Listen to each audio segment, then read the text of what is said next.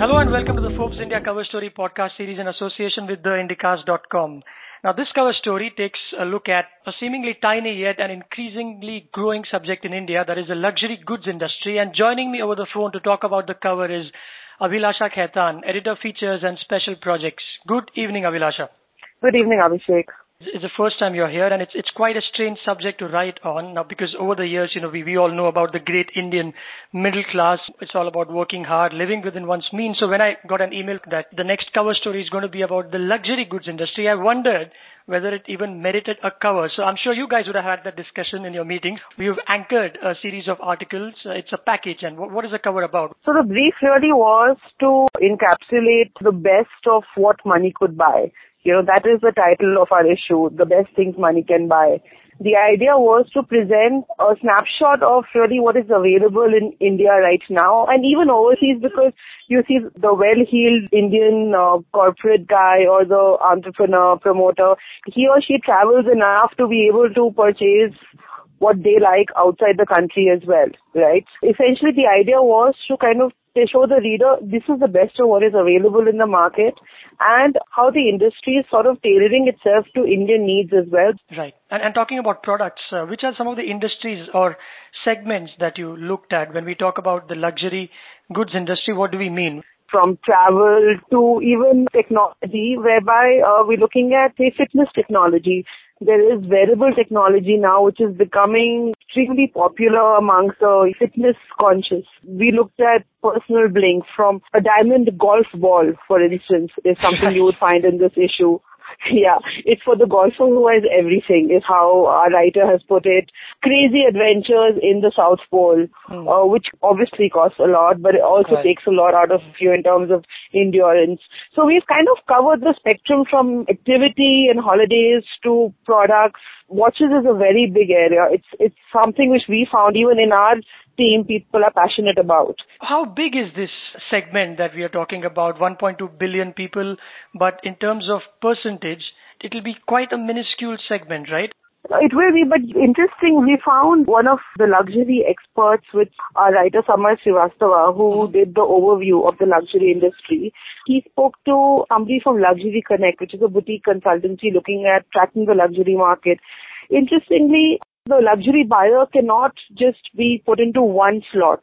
There are various kinds of luxury buyers. You also have the luxury buyer who will step in when there is an end of season sale. It is a very tiny segment, but it isn't as tiny as it used to be, because people are increasingly willing to pay for something they feel is classy, which adds to their social relevance. You can't wait commercially. To that extent, the base is growing, even during a downturn. That's quite ironic, isn't it? If we are talking about rupee being down and globally the West could perhaps get a breather itself, and yet during these times there are so many research reports. One of them says that we are pegged to grow at 25% this year until 2015. So what explains that? See, because the base is so small that it doesn't get affected by downturn. So, for instance, petrol. People might reduce their petrol consumption if the petrol price will go up, because so many people use petrol, right? But if the base of people buying a branded bag, which costs them about a couple of lakhs, that segment is unlikely to get affected by the downturn, you see, which is why this industry doesn't get so easily affected as compared to the other more commoditized brands. And do these companies which are in the business, do they view India any differently? For example, just a couple of minutes back, you were saying how it's not just one type of customer, even in the high-end segment. There are people who buy in sale, and some people would buy just because they don't have much time. They walk into a Gucci and, pick something. Are there any examples that you have where MNCs view India any differently? I remember once Marks and Spencer realized that they weren't doing well in Bangalore because they were selling formal shirts without pockets, which was a big deal in the US and London, where it used to sell like hotcakes. But in India, people want to have that pen, the cross pen being shown on the pocket. It's not exactly a luxury product, Marks and Spencer. But do these companies just copy-paste their business models when they come here? They don't really, because you see the kind of people who are the first buyers as such of these brands here are the kinds who would anyway be buying it at Champs-Élysées in Paris or going into a Selfridges in London. So they want the same sort of luxury available here. So they're really looking to have an Hermes scarf with an Indian design because they want Hermes as Hermes is. They want to be able to buy the same things here. So to that extent, we haven't really got a sense that the products are being changed considerably. What we get is that they are taking Indian buyers more seriously. The number of stores in any case has increased considerably in recent times because they feel that the Indian buyer is interested in what the world wants because of the fact that everybody's traveling all the time. Everybody's aware of what is really good and what will matter. If you carry the right bag or if you wear the right shoe, it matters. So they want the same things available here. So to that extent, they're taking Indian buyers more seriously. Right. Would it be right to say that then it's just pure access that is driving this growth? So you had these people already in India. Yeah. So some research tells us that a lot of the shopping is now happening in India. See, look, the person who wants to buy something in Paris or Rome or New York will continue to buy it there because, you will get a wider selection there. There is no question about it. So, for instance, it's interesting. Somebody said that suits would now be bought more in India because you get similar brands in India. And suits for men are very difficult or cumbersome to kind of transport from outside the country. So it's easier to buy the suit in India itself, and also the after-sales services, it's easier to pull off. So some products, just because of their size and because of the logistics involved, if it is available in India, people will definitely buy them here. For others who are looking for something unique to be able to create a talking point at a party, for instance, they will still go and buy them outside the country. So access does improve sales, but it cannot completely take away from the, lure of buying something outside the country. And when do you think all this started to take off? Was it, when multiplexes started to come in? Were it just the malls, or when did this industry start to take itself seriously?